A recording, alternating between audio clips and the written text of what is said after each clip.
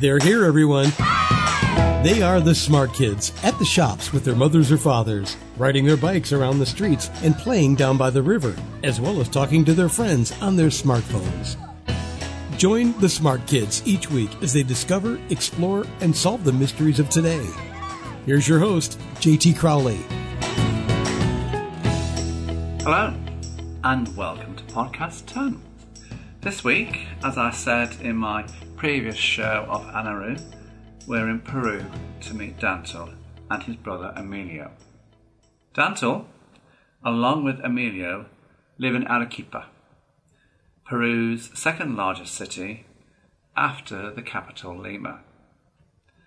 The city has a population of just over a million people, and like a number of Peru's bigger cities, it sits very close to a major fault line.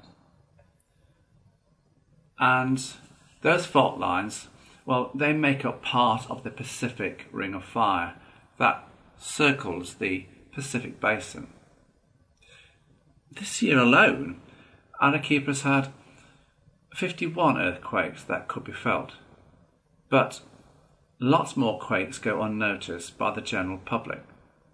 Maybe just a slight rattling of plates or glasses in a cupboard, or a picture on a wall slightly off kilter. But then you get the big one that devastates the region, the one that draws the attention of the world media.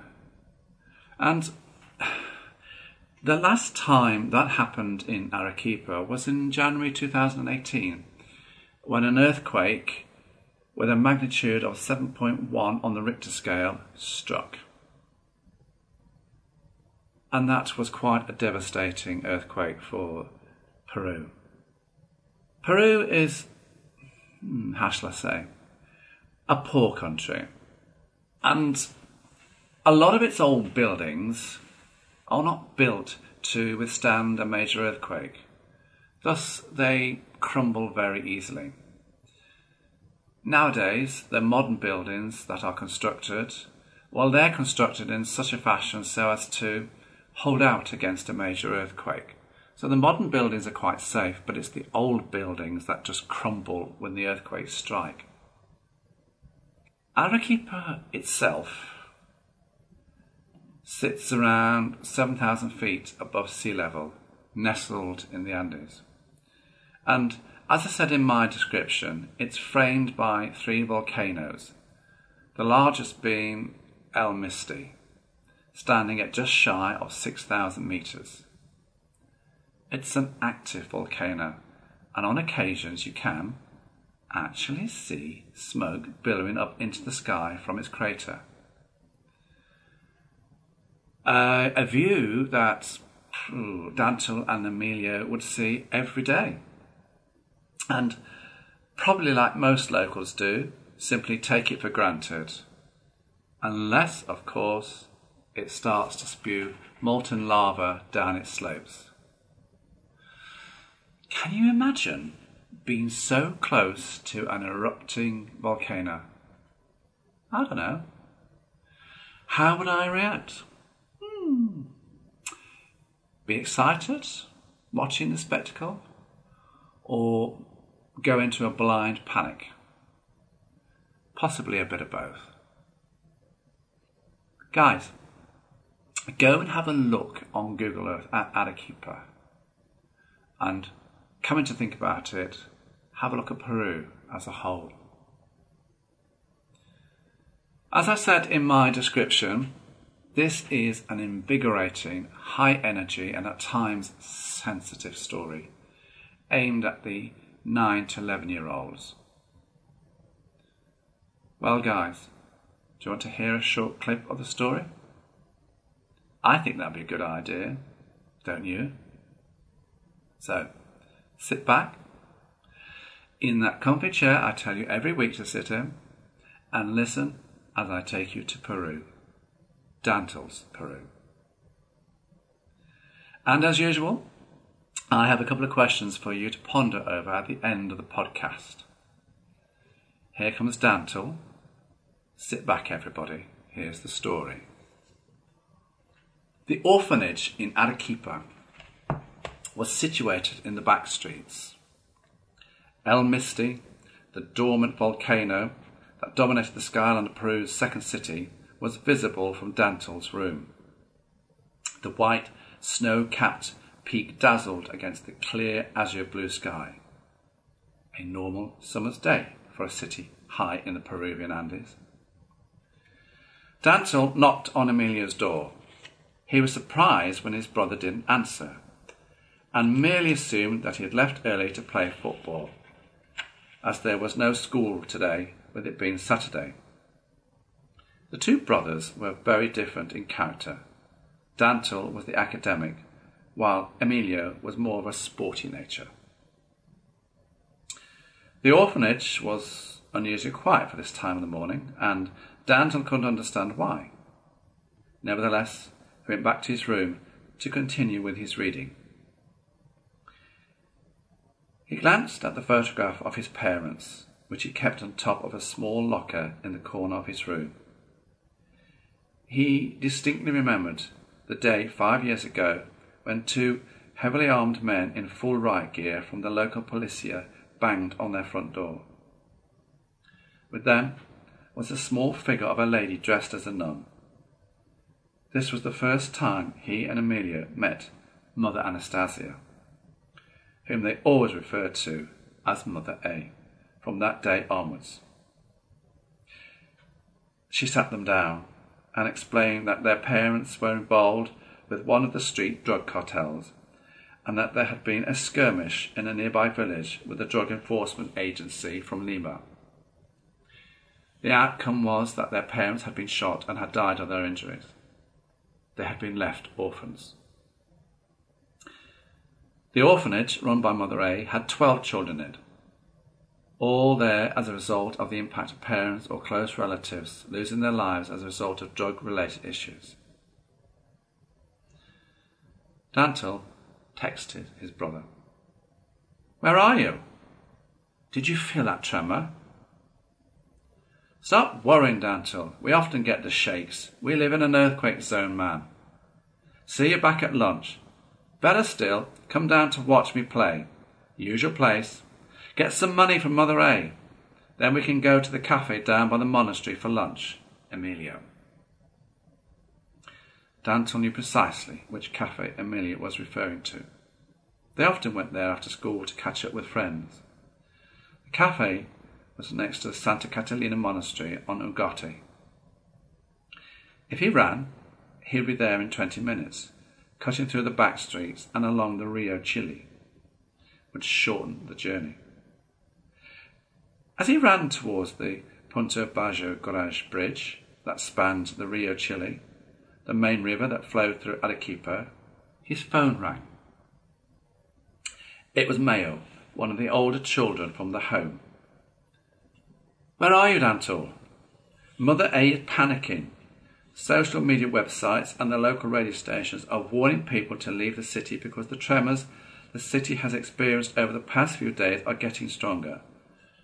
"Where is Emilio?" "He's with his football friends in the derelict yard next to the petrol station Ava La Marina. Mother A says both of you to get back here now. She's packing the minibus in readiness to evacuate." "Okay, Mayo, we'll be there shortly." Dantel knew the drill as to what to do when an earthquake struck. Head to a door or dash under the table or bed. Whatever would break the fall of tumbling masonry. He also knew Emilio knew the procedure. The school and Mother A had taught them that the newly constructed buildings were safer, as they had been designed to withstand the forces of a major earthquake. But the older, more traditional properties would collapse. Both of them knew the earthquake itself was not the main killer, but being crushed to death by old, poorly built houses was. The earthquake struck at 11:01 a.m. Dantel reached for the street lamp and clung to it with all his physical strength. The ground to his left opened up, and the noise of the land splitting apart was deafening. He could hear people screaming. Glass was showering down from upstairs windows. Underground water pipes cracked, spilling water and sewage everywhere. Gas pipes exploded. He watched the bridge that he was about to cross bend and twist until it finally snapped, sending cars and people downriver. The old buildings crumpled with ease, spilling their contents onto the surrounding streets. He could see people being buried alive under the falling brick and stonework that tumbled from the heavens. The street lamp he so desperately hung on to swayed violently as the ground continued ripping itself apart. An old wooden window frame struck him on the back of his head. The bang on the head caused Dantel to black out. He felt himself falling. As he fell, he must have hit his head on a hard stone, for when he woke up slightly dazed moments later, he saw blood on his jacket sleeve where his head had come to rest. Dantel fumbled around the pavement looking for his phone. Still feeling light-headed, he got to his feet and saw his phone a few paces ahead. He reached down to pick it up, amazed it still worked. The time was 11:07 a.m. Looking around, the level of destruction was beyond belief. 6 minutes ago, everything was in perfect working order, but now all he could see was carnage. The last 6 minutes felt like an eternity, but the ground had, for now, fallen silent. The aftershocks would come shortly, as they always did, and they would be as strong as the original quake. For now, Dantel had to, somehow, find his 10-year-old brother in all this chaos. So,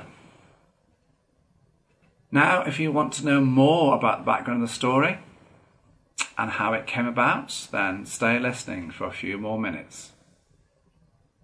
Why did I write the story? Well, I wanted to create a character that touched on the issue many children face in the world today, especially in South America. And that is kids living with the consequences of the loss of their parents as a result of their parents being embroiled, tangled up with drugs, and how they end up orphaned and what that means to them. Plus, I also wanted to bring to life a character. A kid's character that dealt with the repercussions of an earthquake. So I created Dantel and placed him in Arequipa, Peru, a place I'd been to. So putting a character there fitted the bill perfectly for the story. How did the story come about? Now that's interesting. Well, it all stems back to my visit to Peru in 2004, especially to Arequipa on the 26th of December, which, as I pointed out in the video, was quite a poignant day for the world.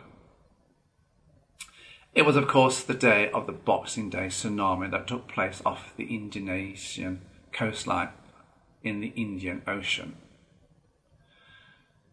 The final death toll from this catastrophic event was put at over 250,000 people.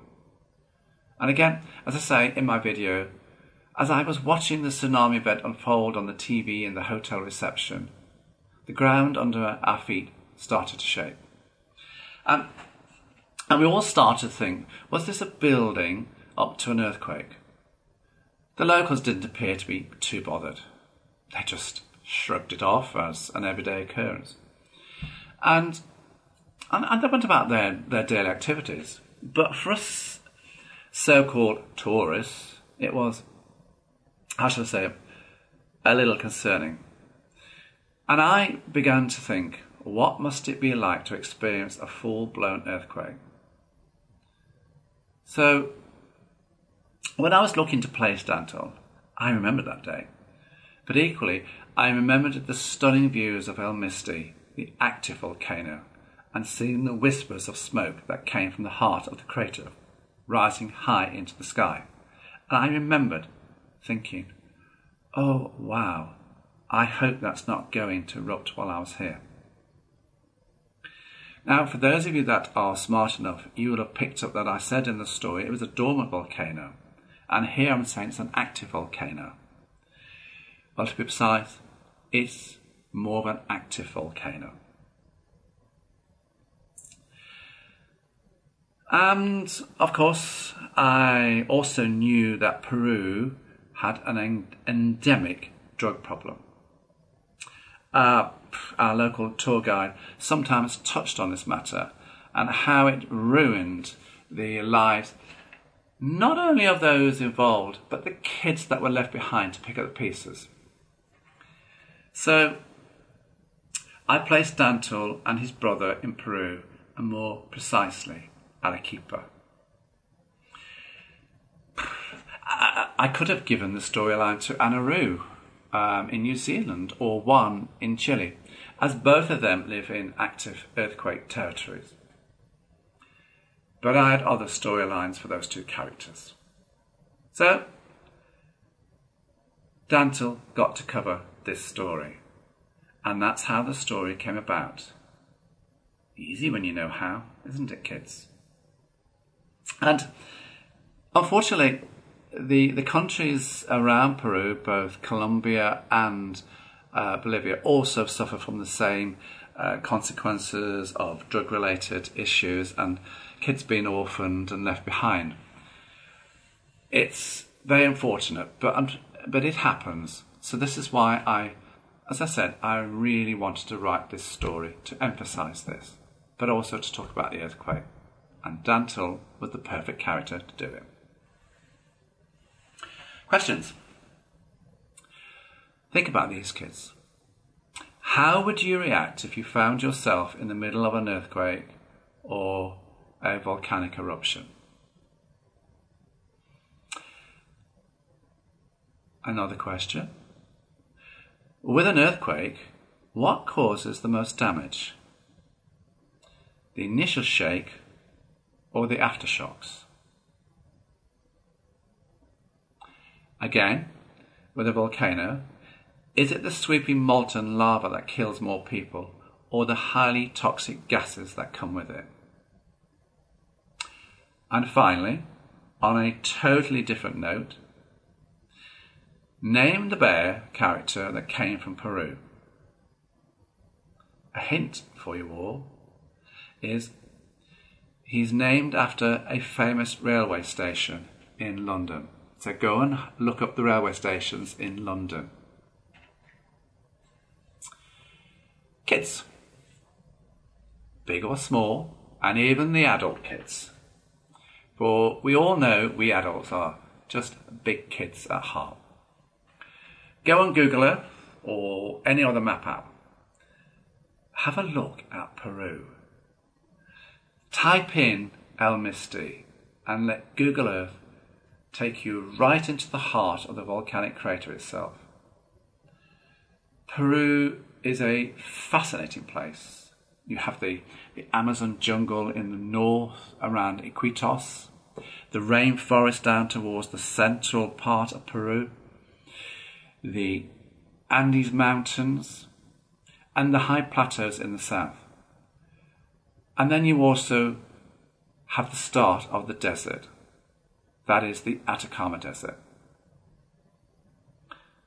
The capital Lima is on the coast at sea level. But then you can go to places like Juliaca or Puno near Lake Titicaca, near the Bolivian border, and there you'll find yourself up at 12 to 30,000 feet above sea level. Peru, kids, has such a varied topography, along with varying climates, the heat of the desert to the freezing temperatures of the high Andes, and then the somewhat intense rainfalls of the Amazon. It truly is a place of huge variations, but a place well worth going to see. And that's why I put a character there, because I wanted to talk to kids all about Peru. Now, kids, you should have 10 stickers on your world map. that you have in your bedroom as you follow the characters as you transcend the globe. Next week in podcast 11, I'm going to take you to Brazil. Rio de Janeiro to be precise, more commonly known as simply Rio.